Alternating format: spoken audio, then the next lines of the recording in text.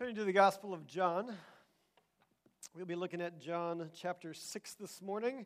This is the story of the feeding of the 5,000 and many more. This is the one miracle of Jesus that is recorded in all four Gospel accounts of Matthew, Mark, Luke, and John. And in John's account of it, he's got over 70 verses devoted to this miracle and his commentary upon it.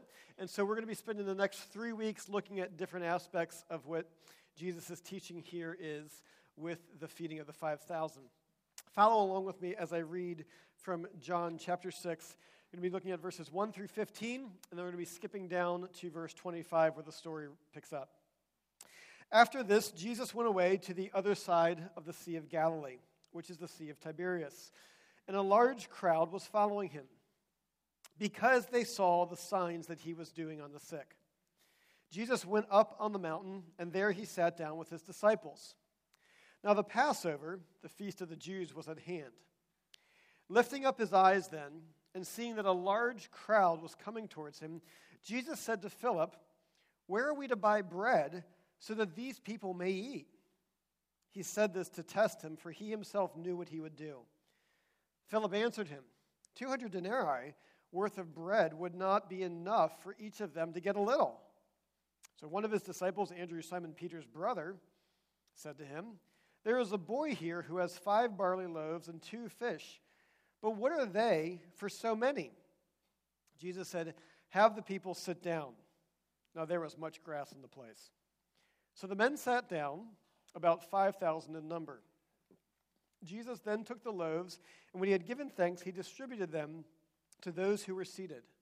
So also the fish, as much as they wanted. And when they had eaten their fill, he told his disciples, "Gather up the leftover fragments that nothing may be lost." So they gathered them up and filled themselves baskets with fragments from the 5 barley loaves left by those who had eaten. When the people saw the sign that he had done, they said, "This indeed is the prophet who is coming into the world."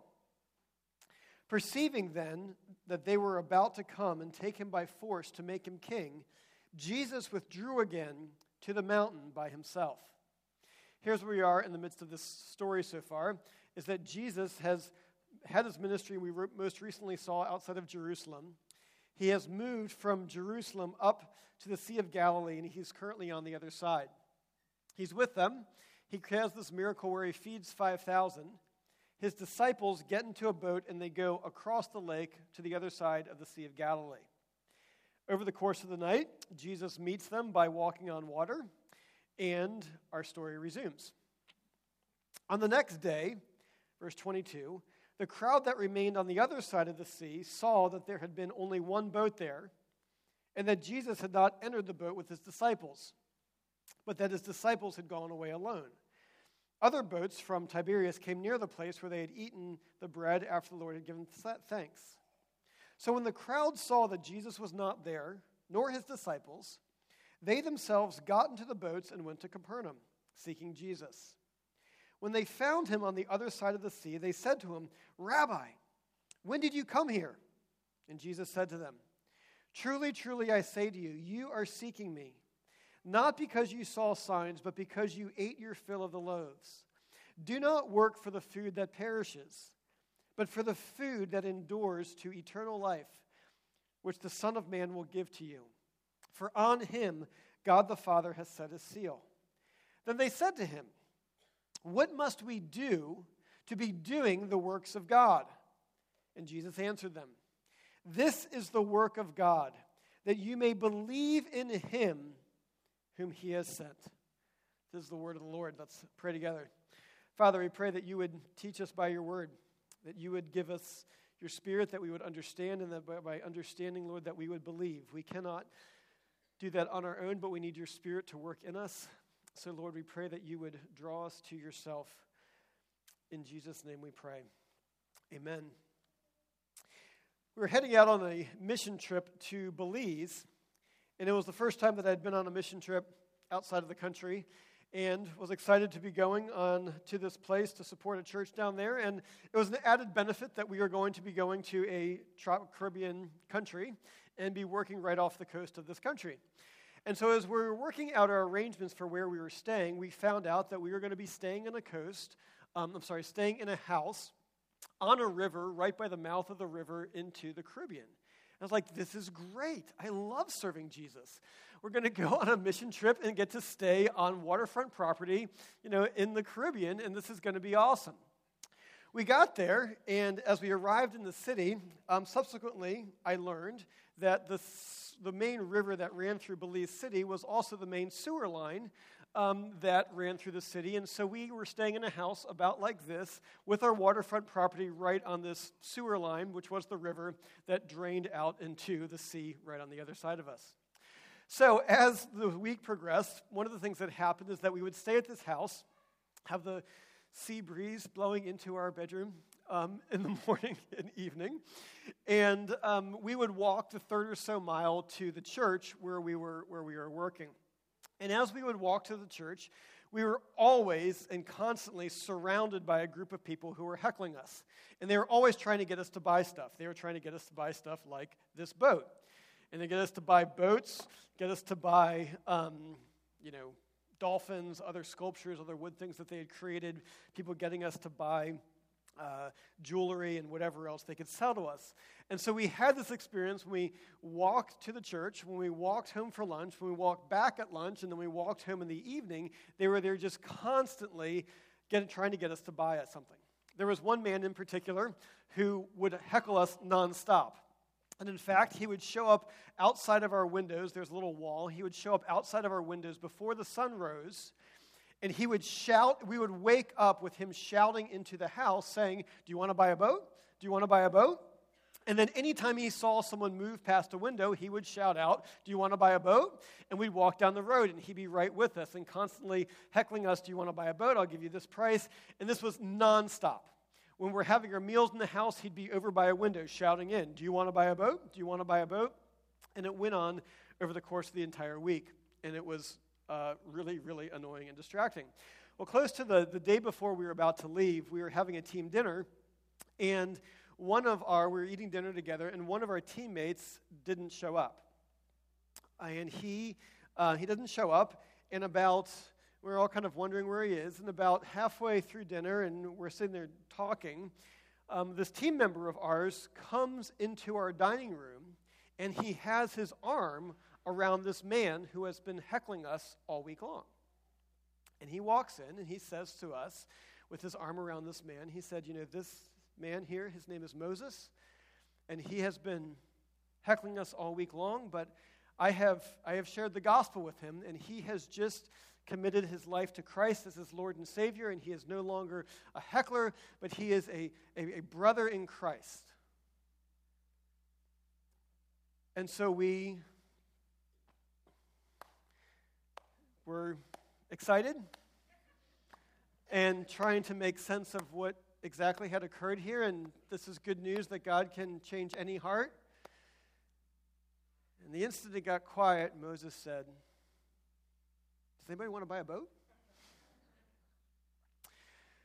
We come to this passage of Scripture that reveals to us what it means to believe in Jesus and what it means to follow Jesus.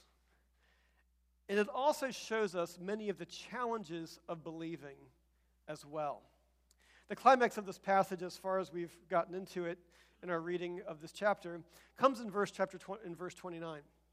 And in verse 29, there's a crowd that's come after Jesus, and Jesus summarizes what it means to be a follower of him. And Jesus says to them, and he gives them this statement: "This is the work of God, that you believe in him who he has sent." This is the work of God, to believe in him who he has sent. It's going to take us a while to unpack exactly what Jesus is saying here, and we're going to look at this phrase in a couple different chunks. The first thing we're going to examine is what exactly it means to believe in Jesus, and in particular to contrast belief in Jesus from believing in the benefits that Jesus can provide. To believe in Jesus and not in the benefits of Jesus. See it here in verse 2. Verse 2 says the reason why they were following Jesus, there was this large crowd that he would need to feed, is that the large crowd was following him. Why?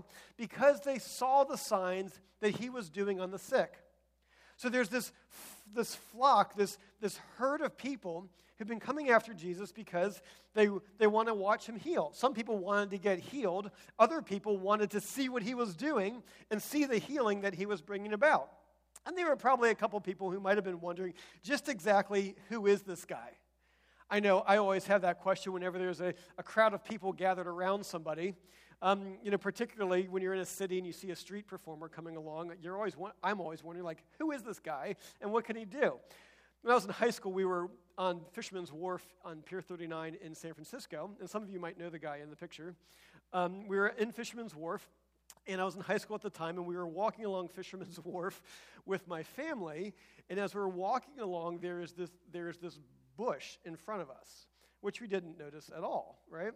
And so we're walking along and we're chatting, we're eating ice cream, and right as we're a couple steps away from this bush, this man jumps out of the bush. He's like, right, with this bush, and we're like, right? We freak out. The guy's lucky because I thought my dad was going to knock the guy's lights out. And in the midst of the, being terrified at the moment, we look up and there's this crowd of people who was standing around all rolling, laughing at us that we have just gotten, that we've just got, this guy just pulled this joke on us. He's the Bushman there. He actually, some of you have probably seen him. He's been there for years. But whenever these things happen, whenever these street performers go in, I'm always curious as to what they're going to do. And gather around and you see a crowd of them, whether they've got some gimmick or shtick, and if there's going to be break dancers there, that always gets me because, that used to be my jam and whatnot. And when they see them, the question that's always going through my mind is like, is this for real or is it not? What's he going to do? And if someone's really good, and sometimes there are people who are amazingly talented, and amazingly good, and you're wondering, like, why is this guy on a street corner with this much talent? And, like, who is this guy, right? And so what's happened to Jesus here is that he has fed 5,000 people, he has been healing people, and they are gathering around him, and they are following him. And verse 15 describes how their response to Jesus as they seek to understand what he is doing. Verse 15, here's what happens after he feeds them. It says, perceiving that they were about to come and take him by force to make him king, Jesus withdrew again to the mountain by himself. So the sequence of events here is that Jesus has healed people. There's a flock of people who has come alongside with them. He has now fed over 5,000 people, plus women and children, do the math.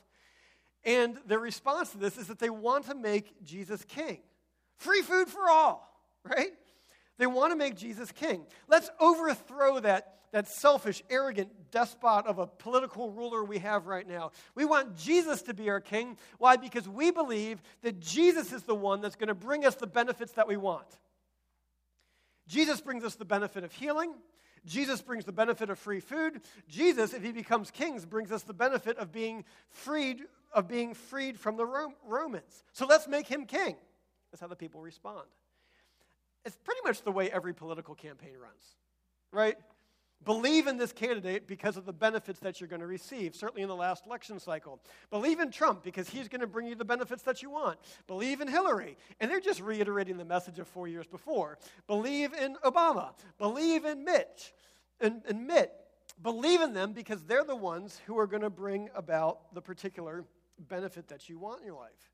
It's like, as a country, it's like we're like trying to like elect Santa Claus or something, right?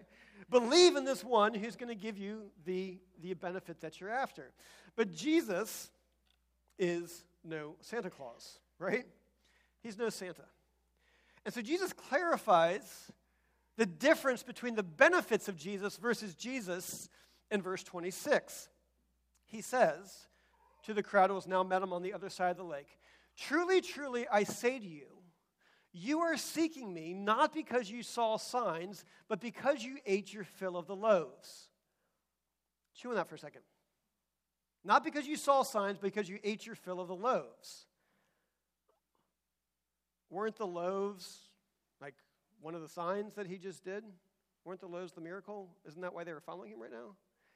Yes, of course the loaves were one of the signs. But the problem that Jesus is identifying to this crowd that has followed after him is that they didn't move past the sign to the thing that the sign signifies.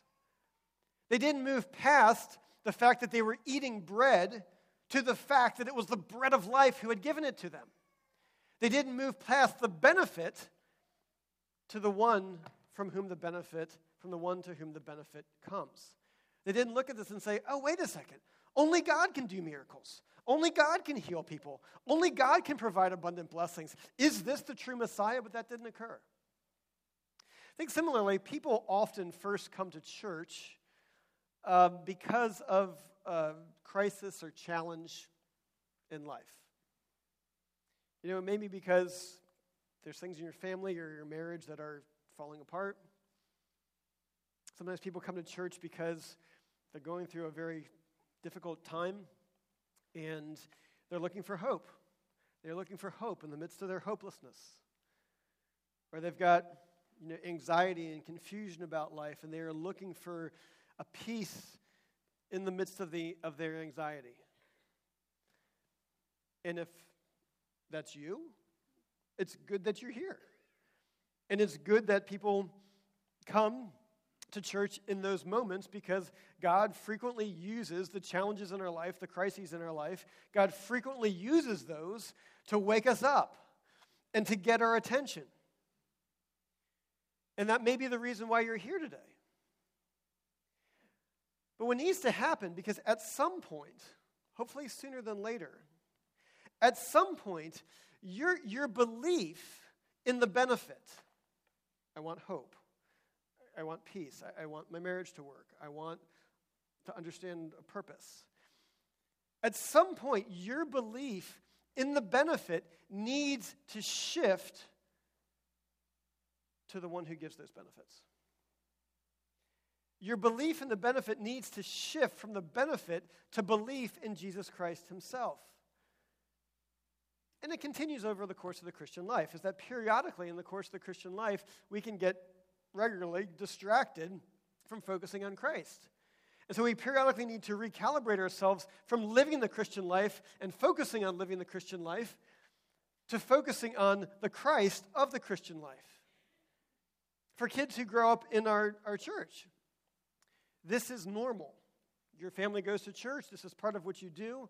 You see various things that occur in our church. There's various benefits of being a part of our church community. You hear about mission trips, and maybe you want to go on one of those one day. You get to participate in things like the best 3 nights of summer, which indeed are the best 3 nights of summer, right? You go to Sunday school. You get a variety of these different benefits that occur from being a part of our church. But at some point in your individual your spiritual journey, particularly for your kids who are here, at some point in your spiritual journey, you need to shift. You need to look beyond the benefit and the fun aspects of being a part of a church to Jesus Christ, the one whom this church is completely about and testifies. Is that the work of God is to believe, not in the benefits of Jesus, but to believe in Jesus himself. And it is to believe. Let's look at the second chunk there. The work is to believe in Jesus, to believe in him. Verse 26 clarifies this dynamic. Jesus says to them, verse 27, "Do not work for food that perishes, but for the food that endures to eternal life, which the Son of Man will give to you, for on him God the Father has set his seal." Jesus says to this crowd, do not work for the food that perishes, but work for that which endures. Set your focus on that which lasts. Right now, for the people in this room, there are a variety of stress and pressures that you have in your life.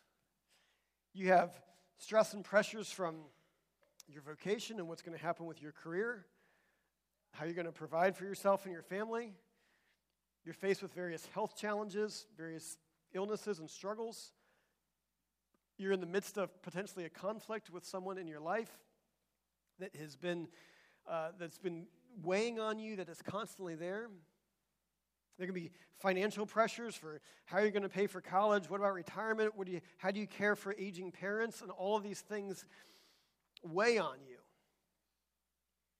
And what Jesus' message is pick your head up, like lift your head up. These things are not unimportant, but they will all perish. They won't continue.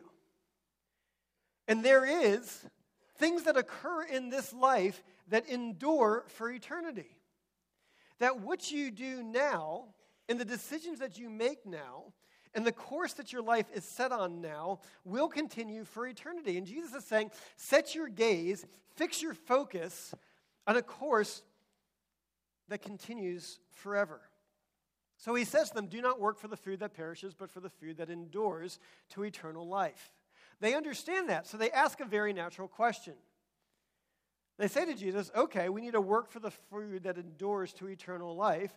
What must we do to be doing the works of God? What must I do to gain the food that endures forever? And you can see why the question makes sense, right? They're saying spiritually, what needs to happen for this in my life? Because I know in every other area of my life, if there's something that's going to last, I have to work for it. What do I need to do? And so Jesus gives them the answer. He says, this is the work of God, that you believe in him who he has sent. That's it.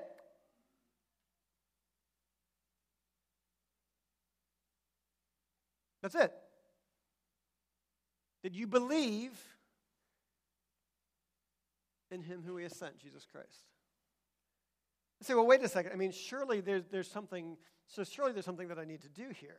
And this is what makes Christianity unique among all the world religions and philosophies. Because all of them are trying to answer this question in different ways. What must I do to gain the food that endures forever? And so they all try to answer that. Some will say, well, you need to follow the eightfold path based upon the 8 noble truths so that you can then move into a state that will continue on. Others would say you need to follow the 5 pillars of Islam, that this is the pathway that you need to go down. If you're into more modern spirituality would tell you that you need to meditate so that you can find the inner path, so that you can discover the essence of your being. All of them are seeking to give answers to this question, what must we do to have the food that endures? And they are all giving answers of what you must do.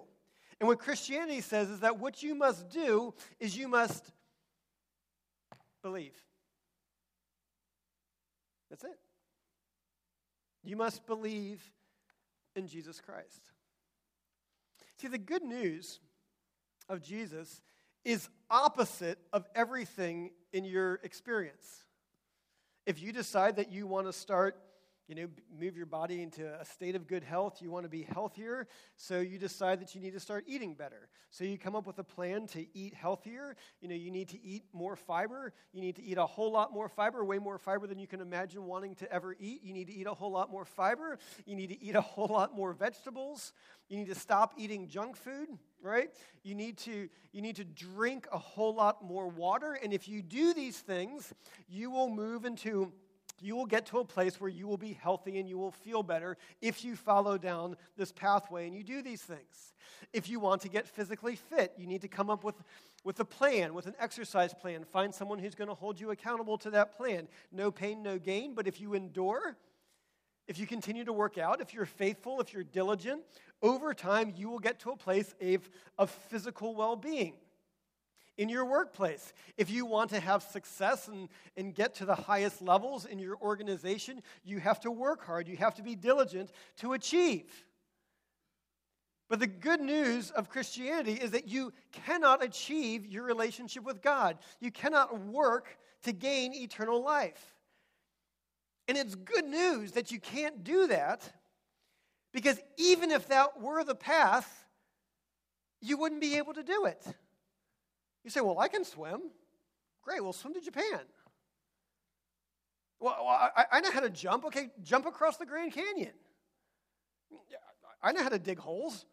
Dig a hole to the other side of the earth. Even if that were the pathway, you would be unable to do it.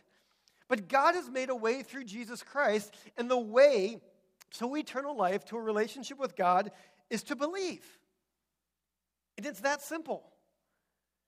It's that you actually say to God, you say, God, I can't work enough to gain a relationship with you. I can't achieve enough to have eternal life with you. I don't deserve a relationship with you. But I believe that you give me a relationship with through Jesus Christ. And that's it. And when you profess that belief, you pass from death into life. It is really that simple. But it's not always that easy. It's that simple. But it's not always that easy. And that's where I think Jesus gives some keen insight in terms of his answer to this person. Is that Jesus answered the man, "This is the work of God, that you believe in him who he has sent." This is the work of God. I don't think what Jesus is saying here is, it's not about works, it's about belief. Right? You're not saved by works, you're saved by your belief in Jesus Christ. So the work of God is to believe, which means it's not a work because it's actually a belief. I don't think that's what Jesus is saying. I think what Jesus is identifying here is that it is a challenge. It is that simple. You just have to believe. But there are challenges to believing. And there are challenges to believing that the truth of the gospel applies to you. Have you ever felt that the promises of Scripture for some reason don't apply to you? That maybe they happen to other people, but not to you? That you see people living by faith and you see it working out in other people's lives, but for some reason, those promises just seem to elude you.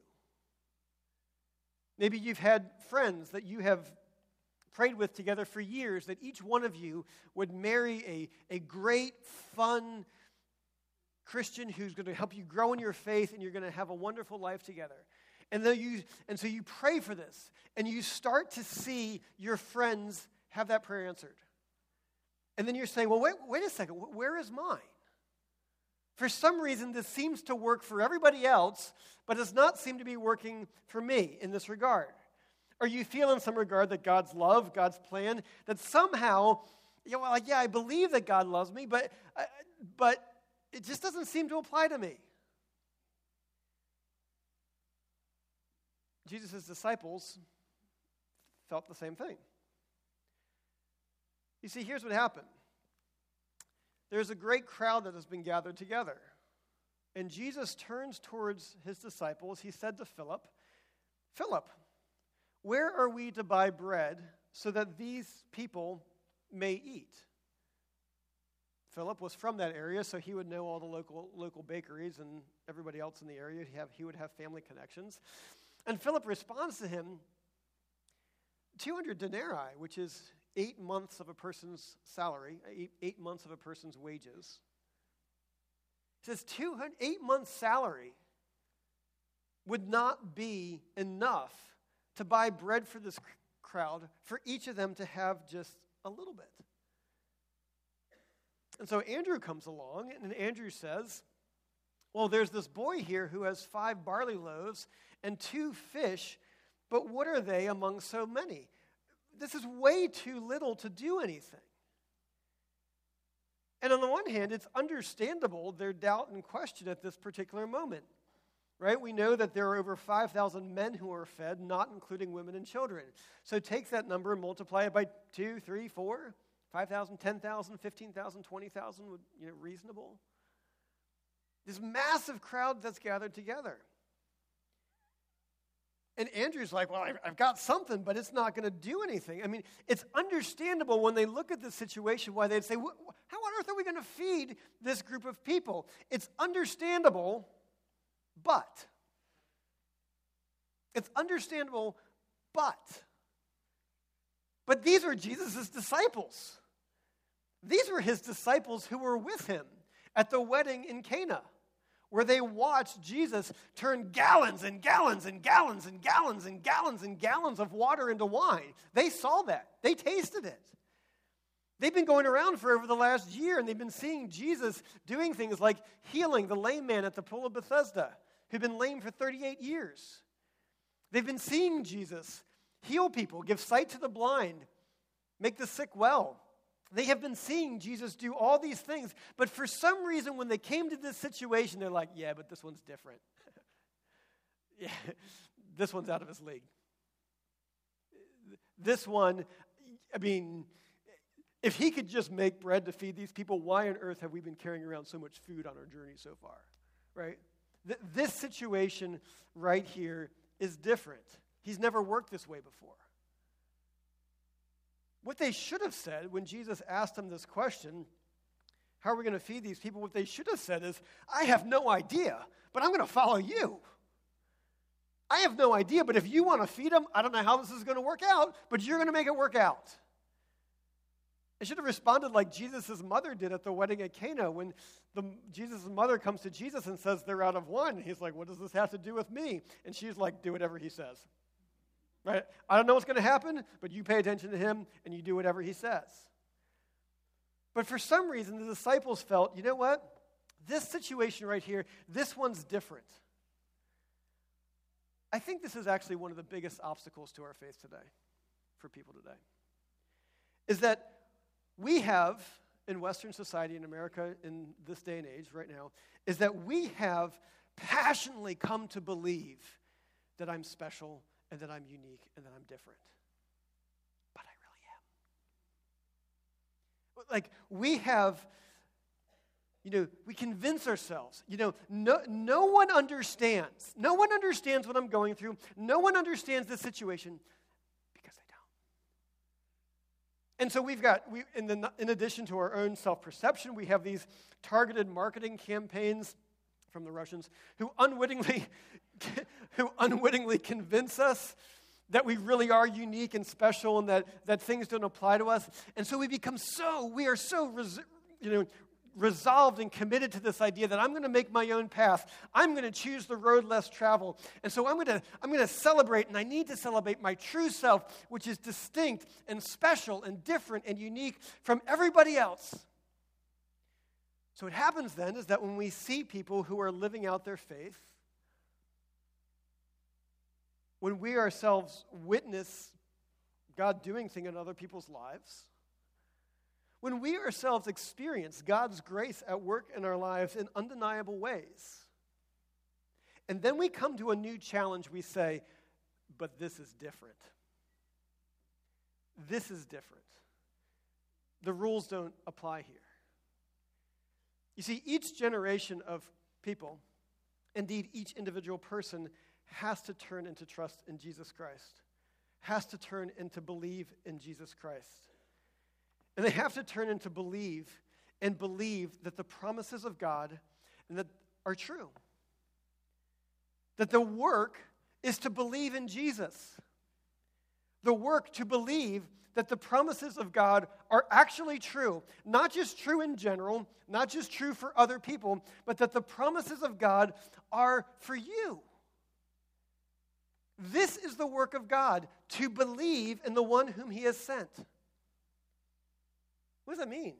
It means that when you are faced with the stress and pressures of things mounting up upon you, when your career is not going the way that you want it to go, when you've got conflict with a family member and tension and animosity that doesn't go away, and it continues to hurt you so bad, when you've got sickness and illness and disease that is altering your life course, when you have got financial pressures that are weighing down on you, it is work to believe the truth that there is a loving God who is in control and sovereign over your life. It is work to believe that when you are in the midst of crisis, that when you are in the midst of intense suffering, it is work to believe that this light, momentary affliction is preparing for us an eternal weight of glory beyond all comparison. It is work to believe that. It is work to believe that when your world is coming completely undone and it is coming completely unraveled, there is work, it is a challenge, it is work to believe that in Christ Jesus you have hope. It is work to believe that for those who love God, all things work together for good. All things work together for good for those who are called according to his purposes. It is work to believe that. When you feel condemned and judged, maybe legitimately or illegitimately, when you feel condemned and judged, it is work to believe that there is now no condemnation for those who are in Christ Jesus. Not just in the future. Not there will be no condemnation for those who are in Christ Jesus, but right now, in the present tense, there is.